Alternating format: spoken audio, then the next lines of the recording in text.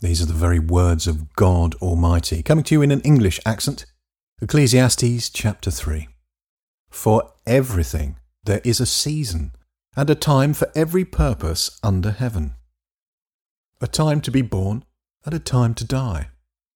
A time to plant, and a time to pluck up that which is planted.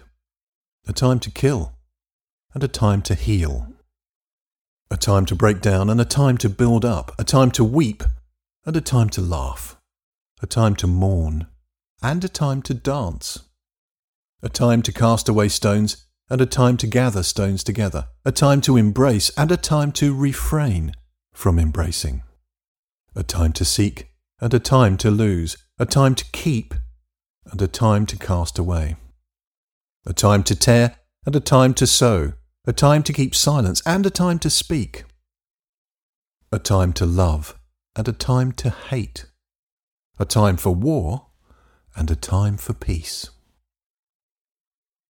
What profit has he who works in that in which he labours? I have seen the burden which God has given to the sons of men to be afflicted with. He has made everything beautiful in its time. He has also set eternity in their hearts, yet so that man can't find out the work that God has done from the beginning, even to the end. I know that there is nothing better for them than to rejoice and to do good as long as they live. Also that every man should eat and drink and enjoy good in all his labour is the gift of God.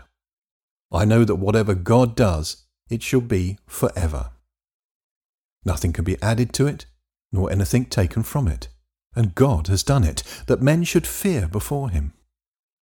That which is has been long ago, and that which is to be has been long ago. God seeks again that which is passed away. Moreover, I saw under the sun in the place of justice that wickedness was there, and in the place of righteousness that wickedness was there. I said in my heart, God will judge the righteous and the wicked, for there is a time there for every purpose and for every work. I said in my heart, as for the sons of men, God tests them, so that they may see that they themselves are like animals. For that which happens to the sons of men happens to animals. Even one thing happens to them. As the one dies, so the other dies. Yes, they all have one breath, and man has no advantage over the animals, for all is vanity. All go to one place. All are from the dust, and all turn to dust again. Who knows the spirit of man, whether it goes upward, and the spirit of the animal, whether it goes downward to the earth?